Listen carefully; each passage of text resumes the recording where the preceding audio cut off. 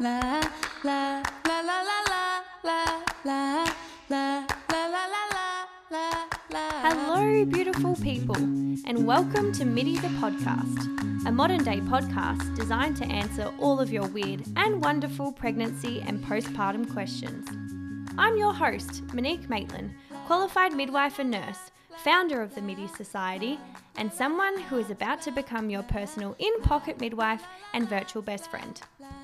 The Middy Society is a community-based platform where we interview leading healthcare professionals, new mamas, and everyday people who share with us their experiences and reveal what they wish they knew before becoming a parent. So buckle up for this crazy and exciting ride. I'll be talking all things tits, spits, spew, and poo. Alright, let's get started. Today's episode is proudly brought to you by me and my birth classes. Preparing to welcome a baby into the world can be daunting with so many unknowns and what-ifs, but the Middy Society's face-to-face and online birth classes will leave you feeling empowered and confident about your labour, birth and beyond. Taught by a currently practicing midwife, it is our aim to provide you with the latest evidence-based education which will enable you to advocate for yourself and your desired birthing experience. Say goodbye to those generic textbook birthing classes. Our classes are designed in a modern, fun, informative and light-hearted way. So if you're looking to get educated about birth and beyond, head to my website www.themiddysociety.com.au and book yourself into a birth class, whether that's online, face-to-face in a group or a private class. Alternatively, we know that sometimes pregnancies may not all fit the one mould. Here at the Middy Society, we are passionate about supporting you and whatever your desired birthing option may be. No woman should be excluded from receiving high quality birth education based on their pregnancy being deemed either high risk or low risk. So if you are someone that's looking for more of a tailored class to your specific needs, or maybe you're even going in for an elective cesarean and want to know more, if this is you, contact us at hello@themiddysociety.com.au so we can find the best class for you. Because remember, knowledge is power within the birthing space. Hello everyone and welcome back to Middy the Podcast. Today it's just me on the mics sharing some midwifery based education with you. But what a week it has been for me. I finished night shift last week, attended the One Fine Baby Expo, which was a massive few days, but it was honestly so enjoyable to meet some actual Middy listeners who have been following me for a little while. So if you are one of them and you are listening to this podcast episode today, I am so grateful that you came up and said hello. It honestly, I can't even explain it. It felt a bit surreal and yeah, it just made everything feel so worth it. I think the thing with having a podcast, but also just having a social media page is that often you put so much content out there, but you don't always hear too much back. So it was so nice to hear some positive feedback and, hopefully see that I am making a difference in some women's lives, which is the reason why I do what I do today and have this platform. So no, it was a massive few days. I was so exhausted and coming off night shift that definitely didn't make it easier. But the sunshine this week in Melbourne has been insane. I'm currently sitting in the sunshine recording this episode, so hopefully getting some vitamin D after being on night shift. But today's podcast episode is about a topic which I honestly probably get asked about the most, and also where I feel a lot of fear around childbirth stems from, and that is, will I tear during childbirth? So this episode is going to focus on perineal tears and I guess educating you about why potentially they may occur, the types of them, and how you can prevent perineal tearing in childbirth. I'll also be sharing what midwives do to prevent perineal tears during childbirth and hopefully offer you some insights, but also make you feel more empowered and confident about going in and having an empowering vaginal birth. As a midwife and also a childbirth educator, I often ask women how they view birth and what are some of the barriers they feel when it comes to childbirth. And honestly, without a doubt, the main concern is tearing. So I'm first of all going to acknowledge that, of course, that is really, really valid way to feel, because it is so foreign for us to even think about that area of our body, referring to our vulva and perineum, then let alone thinking about pushing out potentially a 3 to 4 kilo baby out of there and then sustaining some trauma to the area. Of course, you're going to feel a little uneasy about it. But what I also find really crazy, and I always speak about this in my birth classes, is that often these conversations and thoughts surrounding birth aren't often had until 1, you get pregnant, or 2, you're in your childbirth education course and now you're like, shit, this is actually happening. And it honestly baffles me. And that's why I'm so passionate about sharing stories and offering positive education to take that fear away and rather share the raw magic of birth and how bloody amazing your body is. Because I see birth all the time, and when I am watching a woman do her thing and have a baby, I'm not looking at her perineum and thinking, oh my goodness, how am I ever going to do that? I look at it and go, holy hell, that is phenomenal that our bodies are designed to stretch and make room for your beautiful baby to be born. So I really hope that after listening to this episode, you feel like some of that fear has been taken away, and rather now it has transitioned into more of an understanding that tearing during childbirth is really common, and it is actually a physiological process to allow your baby to be born vaginally, and you shouldn't fear it, because you don't want to let that fear hold you back in birthing your baby. And honestly, sometimes I do see women when they're about to give birth fear that. And the thing is, you have to push past that. You have to get your baby out. So if this fear can be taken away, and rather, you might have some mixed feelings about it, but you don't view it as fearful, then honestly, you are going to have an amazing vaginal birth. So first of all, let's talk about how common is perineal tearing.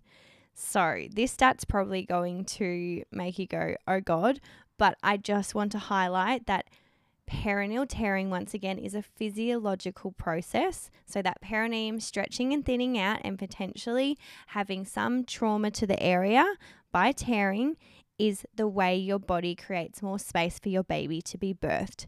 So did you know that around 80% of women will sustain some degree of tear during childbirth? So I hope that already highlights how normal having some degree of trauma to that area is really common when giving birth. So a lot of the time we can prepare, we can try to prevent these things, but does that mean you're going to get off scot-free? Not necessarily. But what that does mean is you're actually going to prevent your chances of having a more significant tear and also decrease your chances of a potential episiotomy.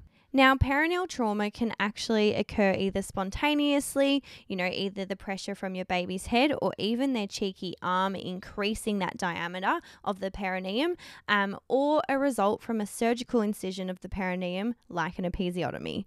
And when we talk about tearing in childbirth, there are different types of tears that can be sustained.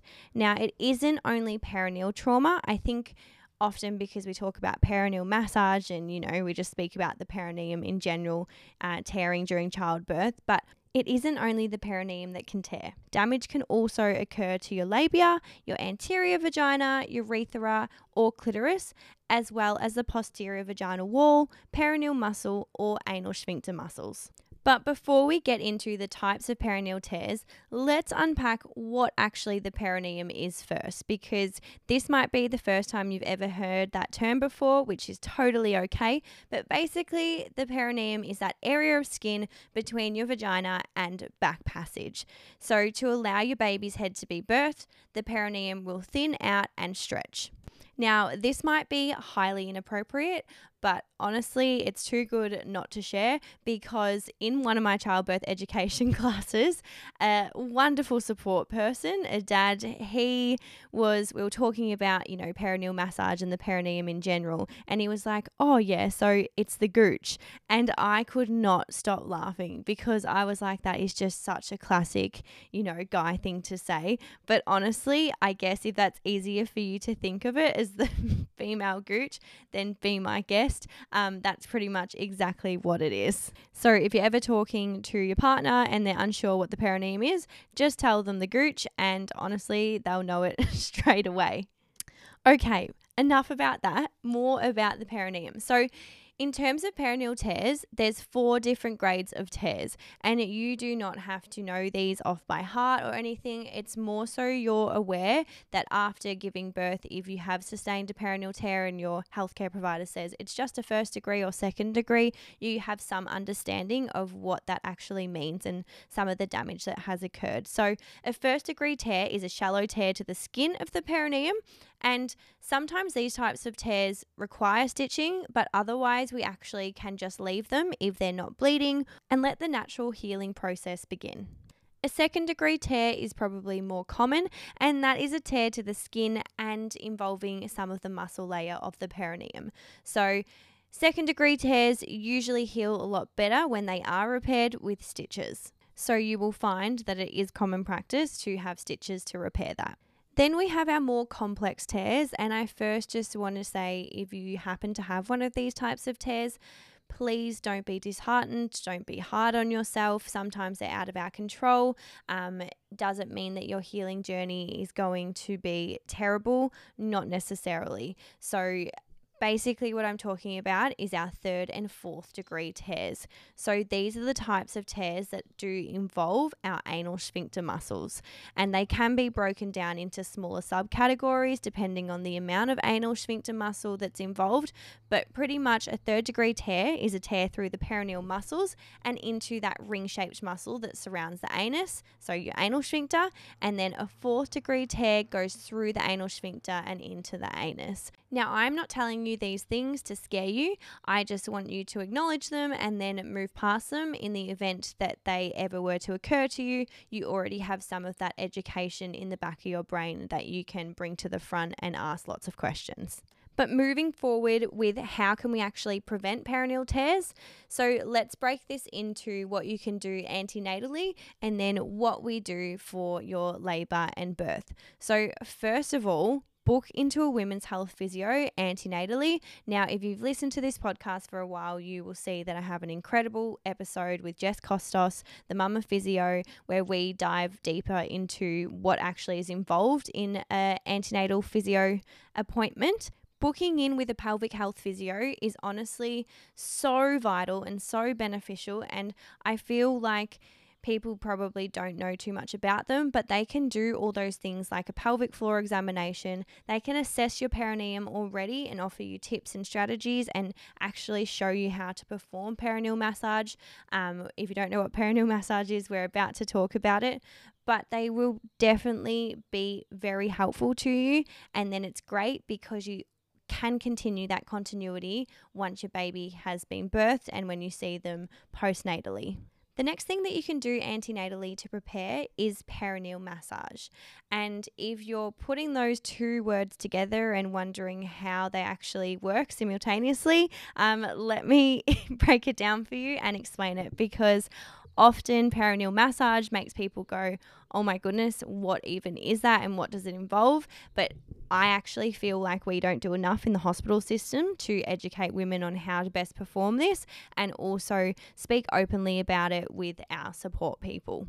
So, perineal massage refers to helping the skin and surrounding tissues of the vagina and perineum to become more elastic through slow and gentle massage antenatally. It is recommended to be commenced from 34 weeks pregnant, and it is suggested to perform this every day. Now, hearing that might make you feel a little bit frightened, excited, who knows what, but honestly, I think most women go, 34 weeks, I've got a giant belly in front of me. How the hell am I ever going to see that area down below? I can't even shave my legs, shave my, vagits, all those things.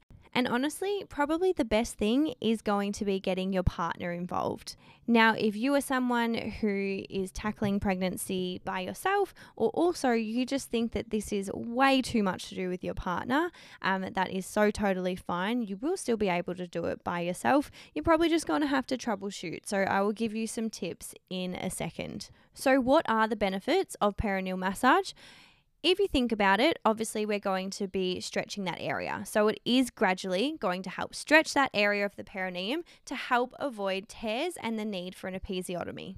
Some of the other great benefits is that perineal massage is going to help you be aware of that area of your body because, as I said, we don't often think about it. We don't often touch that area. So when we feel a baby coming out of our vulva, we're like, what is going on? And that's where that fear comes from. So it can assist you to relax and open for your baby's birth. And of course, it's going to help minimize burning and stinging that is often felt during the birth of your baby's head. And evidence also suggests that perineal massage will help decrease the chance of ongoing perineal pain at 3 months post-delivery. So how on earth are you going to perform perineal massage? First of all, what you want to do is create a comfortable environment or atmosphere, whether that's by yourself or with your chosen support person. A really good tip is maybe getting into the bath before or even performing perineal massage in the bath, but getting into the bath or the shower or putting some warmth onto that region, because what that's going to do is soften the tissues and make it probably a little bit more comfortable when performing the perineal massage. And you usually can do this for about 5 to 10 minutes prior.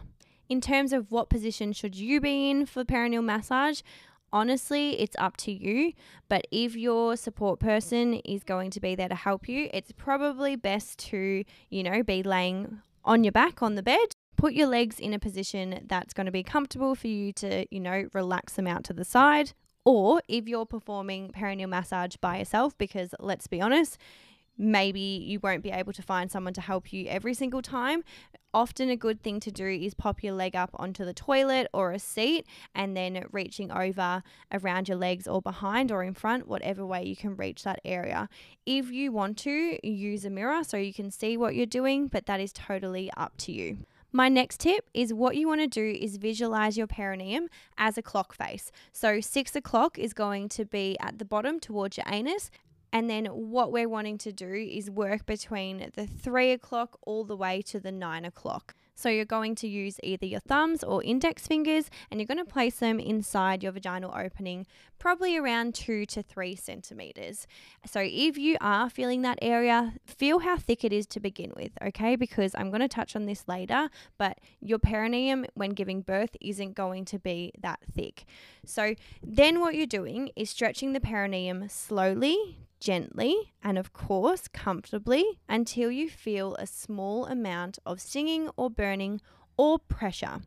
And you're going to do that between the 3 o'clock and 6 o'clock or the 6 o'clock and 9 o'clock, or then you're going to sweep in U-shaped motions between the 3 o'clock and 9 o'clock. Otherwise, what you can do is also hold out for about 20-30 seconds in the 4 o'clock and 7 o'clock position too.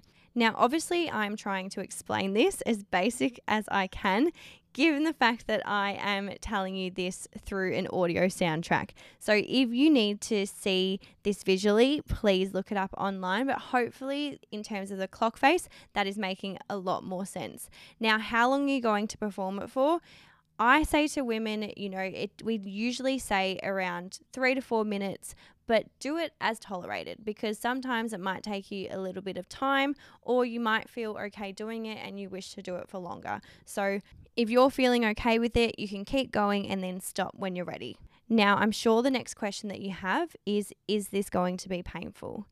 And I always say, if you're not feeling some discomfort, now discomfort is very different to pain, but if you're not feeling some discomfort, then you're probably not doing it correctly because the whole idea is to stretch that perineal region to make more space and allow those tissues to become more elastic in preparation to birth your baby's head. So if you're, feeling totally comfortable, not fazed by it, probably needing to apply a little bit more pressure to the area. Another reason why I really recommend perineal massage is because when performing perineal massage, those sensations of that stretching and stinging feeling is going to be there when you're giving birth to your baby.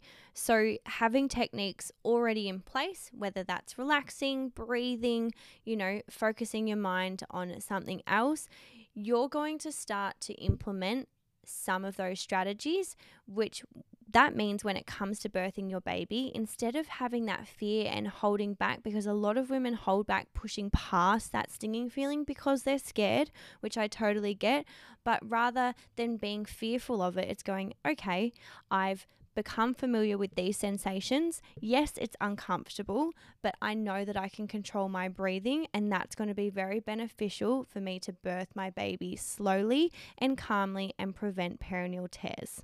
Of course, if you have any other questions about perineal massage, honestly, please feel free to send me a message on Instagram. I'll be more than happy to help explain things further. Now, when it comes to preventing tearing during childbirth, in labour and birth, there is a few things that us midwives will do. And preventing perineal tears, specifically our 3rd and 4th degree tears, is what all midwives are striving for. And the things that I'm going to talk through is commonly routine practice in a majority of hospitals. But of course, have the conversation with your healthcare provider after maybe listening to this episode, or have it written down in your birth plan with what you want and what you don't want. So automatically in the back of your midwife's mind, when she meets you, she's going to already screen you for, are you at higher risk of having a more significant tear? Because we know that there are things that contribute to the potential chance of having a more significant tear.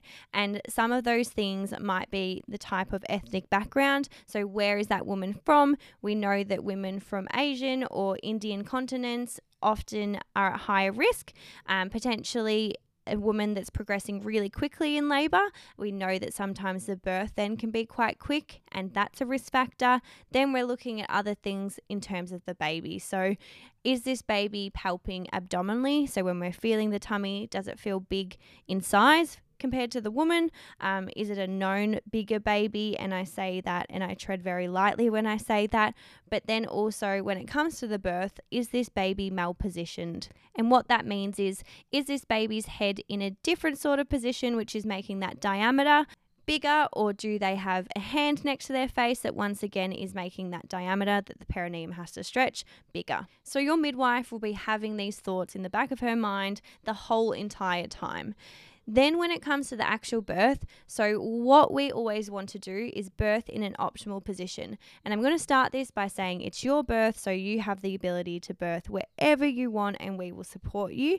But we do know that avoiding birthing directly on your back, you are less likely to sustain a bigger perineal tear. The reason for this is, think about being flat on your back. When your baby is crowning and being birthed, the most pressure is going to be applied to the perineum, because using gravity and all that, where the head's coming out of, it's going to be placing that most pressure on that perineum.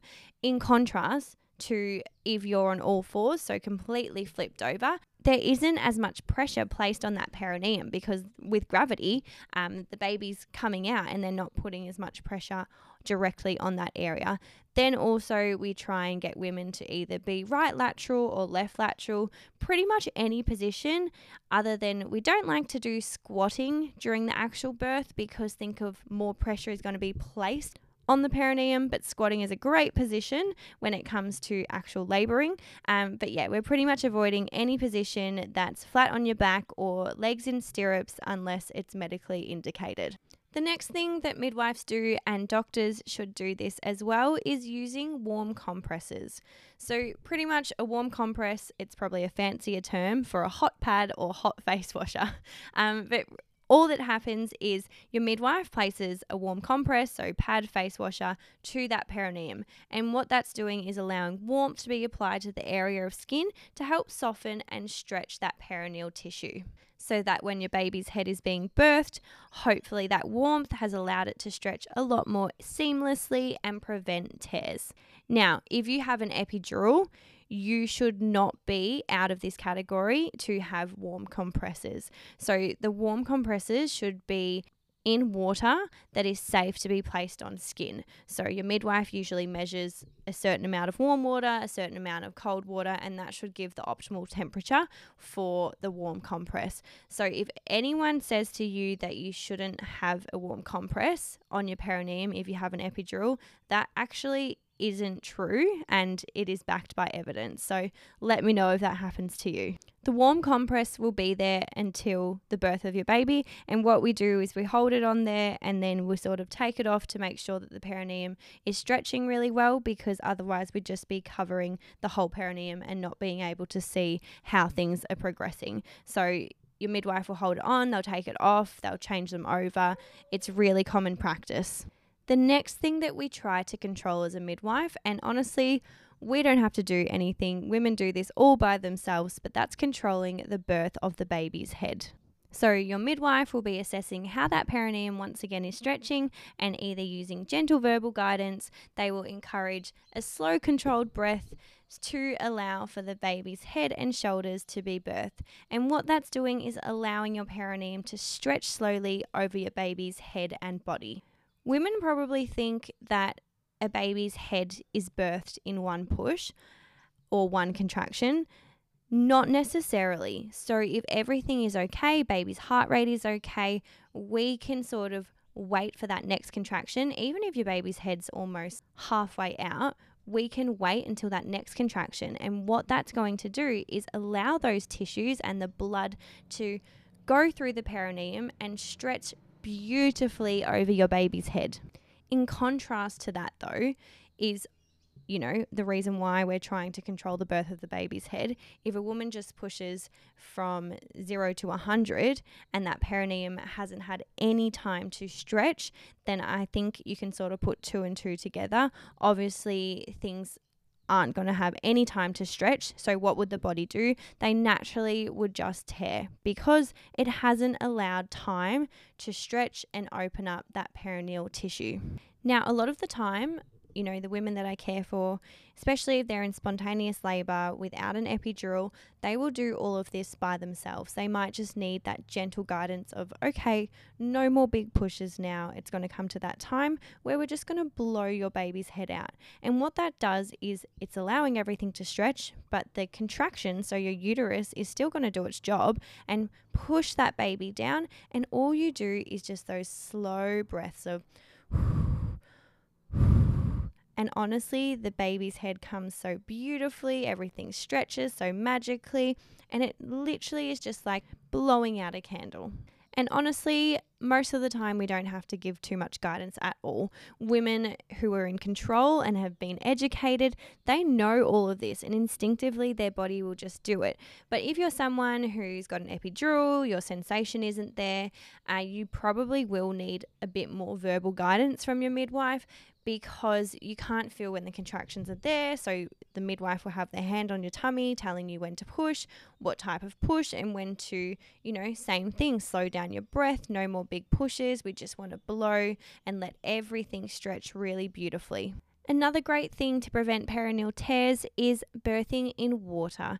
And this is predominantly referring to birthing in the bath, because obviously the warmth is going to do the same thing as having the warm compress on the perineum, but also the pressure that the water's applying on the baby's head. So for people listening that have no idea about water births, your midwife's hands off the whole time. So they don't put their hand on the baby's head to help control the birth of the head. They're hands off. They only sort of help bring the baby up out of the water and onto the mum's chest. So the pressure from the water counteracts the baby being pushed out and helps slow down and control the birth of your baby's head, which is so bloody amazing.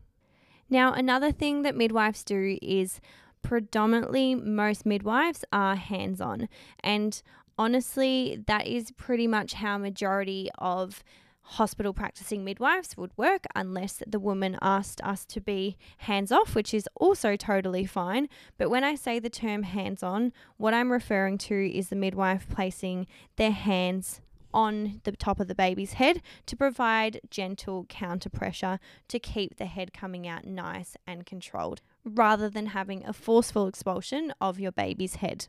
Now, what we're trying to do is allow that perineum to stretch as your baby's head crowns, but also when we're applying this bit of pressure, we're trying to encourage gentle flexion of the top of your baby's head. So what that does is keep their chin nice and tucked to their chest to encourage their head to stay at the smallest possible diameter. meaning that your perineum then doesn't have to stretch as far.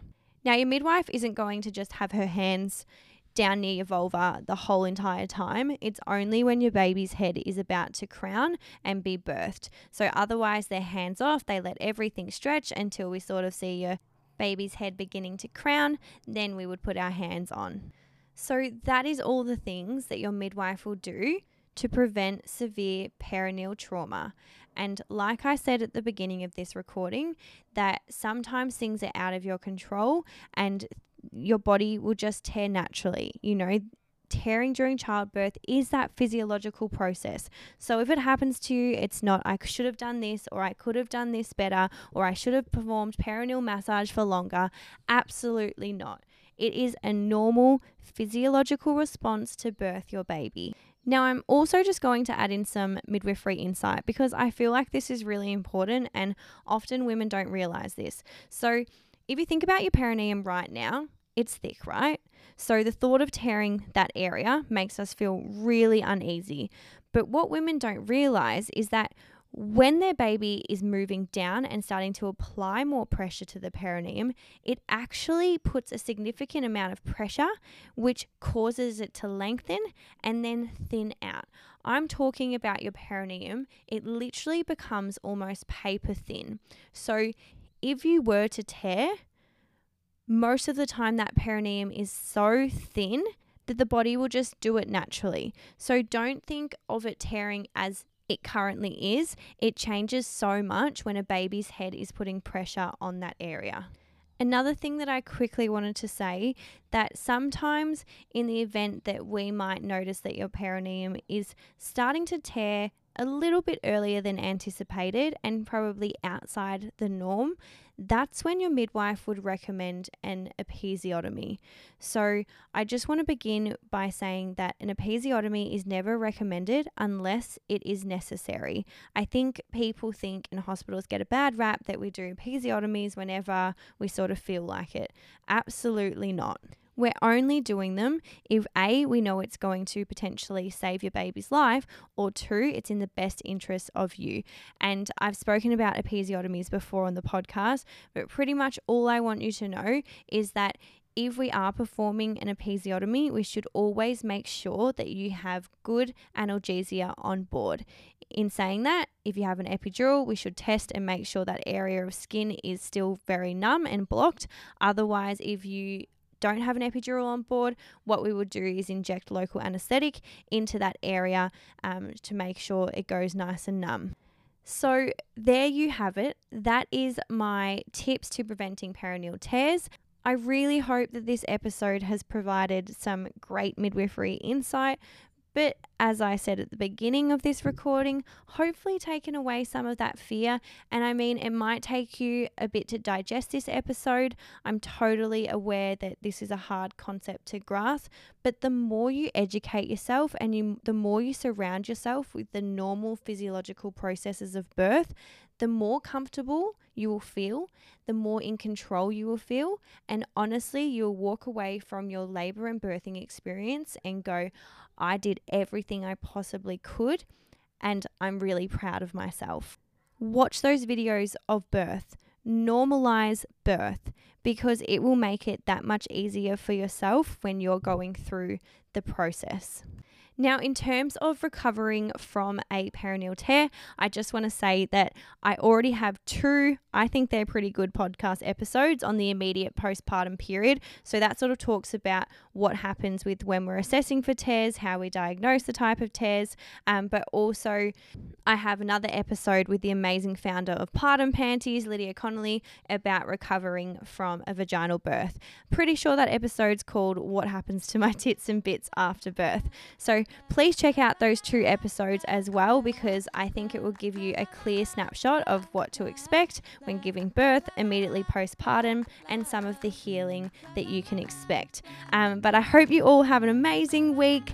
Once again, if you're wanting to learn more about childbirth, please come and get educated with me. I love teaching soon-to-be mums or mums in general.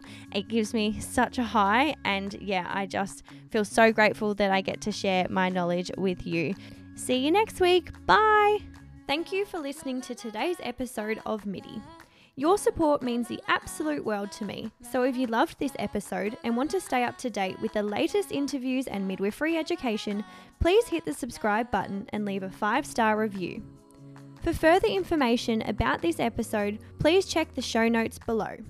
If you wish to share your pregnancy and motherhood experience, you can get in touch with me by emailing hello@themidisociety.com.au and find us on Instagram at @themidisociety or @Monique_Maitland. I cannot wait for you to join me next week. I'll be talking all things flap chat. Was that my hands or my flaps? I'll let you decide. In the meantime, I hope you have an amazing week, and remember, you're doing the best you can.